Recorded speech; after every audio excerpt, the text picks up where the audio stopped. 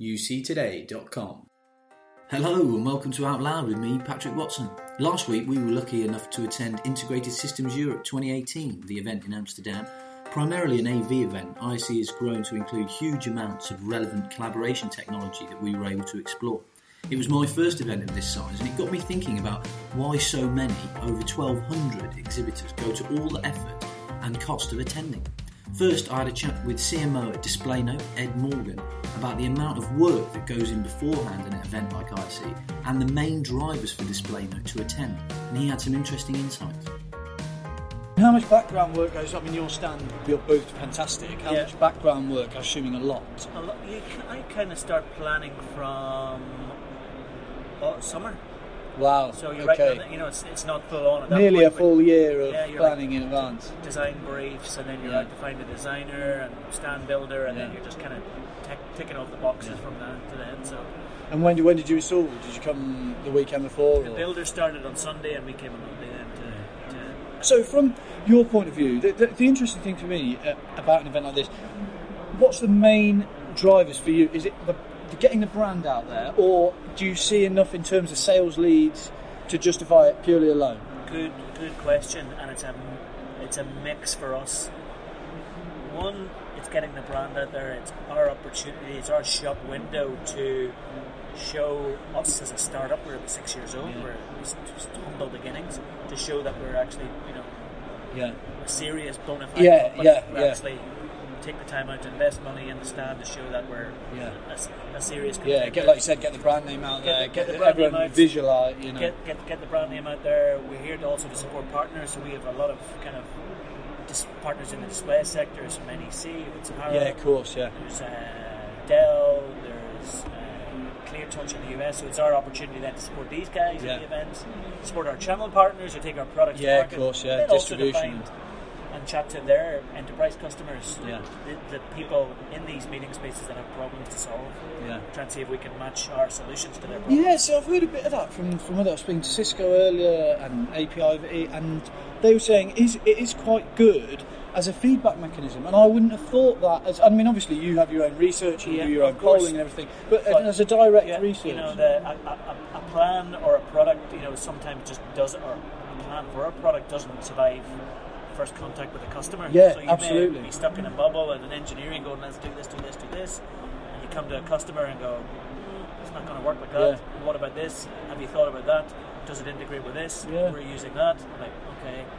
Actually, that's a really interesting angle from the shows. I hadn't considered that. I always thought, I've done these in the past from a sales perspective, and it's always about generating sales leads. Of course. But really, it's the branding is more of it, and then the research and polling and that direct talk. Yeah, and if you speak to sales guy, it'll be sales leads. I want to speak to customers. I want to get customers. Speak to product guys. It's like, let's find out what people think of our product. Yeah, absolutely. I think a lot of that is stemming from dev teams and product teams kind of moving away from this. Hey, let's spend a lot of time, we'll build a product, we'll launch it, and if you build it, they'll come. As opposed to, okay, let's go and launch it, feedback, iterate. Yeah, and finding that customer need is, as you said, infinitely better than putting a product out there and saying this is it, rather than working in collaboration with the customer at each phase. Exactly. There's a danger that you start with a solution and it becomes this kind of north star of we could do so much with this. It could do this. It could do this. It could do this. But then, does that actually solve a problem? Are there actual practical applications for it? Exactly. Are there actual customers? I also chatted to technology manager at Crestron, Joseph Sarin, who explained for them it's more about making sure end users and partners are aware of the full ecosystem of products that Crestron have to offer. Just from an event perspective, obviously, like we said, the booth is fantastic. It's really busy. What's the most important factor for you? Is it that communication with end users? Is it demoing the products? Is it? Crestron's already a massive brand anyway, so you're well known. Or is it a combination of all of those things? I think it's a combination of all those things. But I think it's a lot too. Is you almost feel like you don't want people to get siloed and think of Crestron as the company that does this, or Crestron's the control company, or Crestron's the video company, or Crestron's the lights company, or the UC company. Crestron is the everything company, right? We do everything in this space. And when you come to our booth, be it an end user or an integrator, or even our integrator partners, right? It's one thing to then look at the webpage and look at the catalog. It's another to come and see all the solutions and really put together nicely to walk you through how any solution can tie together with Crestron. And that goes the same. What's nice about ISE is we do that at commercial level, and then we do it again in kind of the residential section to show you how you do it in the smart home. And that has just been tremendous for us. And I think it's eye-opening for people when they come to the show, as they can see, you get a real experience for how everything comes together.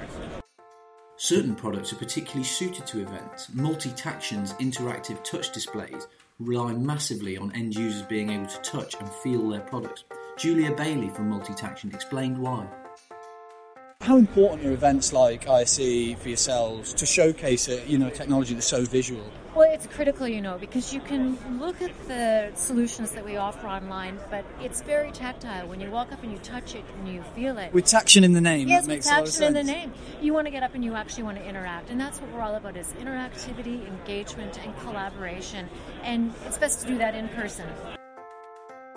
Chris Lyons, Senior Manager at Shaw, explained that discussions with their partners and enterprise customers at events like ISE provide invaluable feedback for them, and also how ISE differs from other similar events. But how important are events like this for Shaw? They're very important for two reasons. Number one, this is a time for us to gather together all our distribution partners and system integrators from around Europe and Asia to other parts of the world are here, and learning about new products so that we can find out what they're doing, they can find out what we're doing, and there's a lot of exchange of ideas. You also meet a lot of higher-end customers, end users. Last year I talked to people from a lot of high-end corporates like Uber and Google and so forth. Oh, wow. Banks. So as a potential lead generation tool, it's important. Absolutely. A lot of those larger companies are taking a lot more direct involvement in their AV. Having an inside manager to coordinate jobs. And so they're not just relying on the advice of an integrator. They're saying, well, we're going to go out in the market. We're going to look at what all the options are. And evaluate that ourselves. And then we're going to work with the integrator to get it, put into our facility.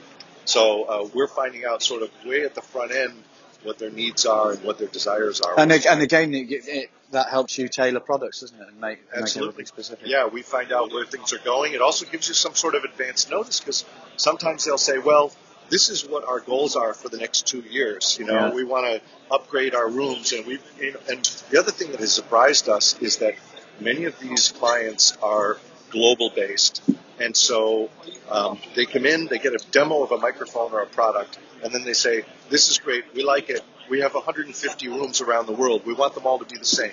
So we're going to do this times 150. Yeah, that consistency is key, isn't it, for user experience? And you don't want a sporadic load of systems, across a big enterprise on it. Right. You don't want to walk into every room and say, well, wait, how does this one work? And especially a technical dummy like me, you want it as simple and idiot-proof almost as possible. So, it makes a lot of sense. And that's quite a contrast between the systems market and, let's say, the MI market, the music market. In the music and pro sound, you've got very knowledgeable users who are very actively engaged. They almost enjoy using the equipment.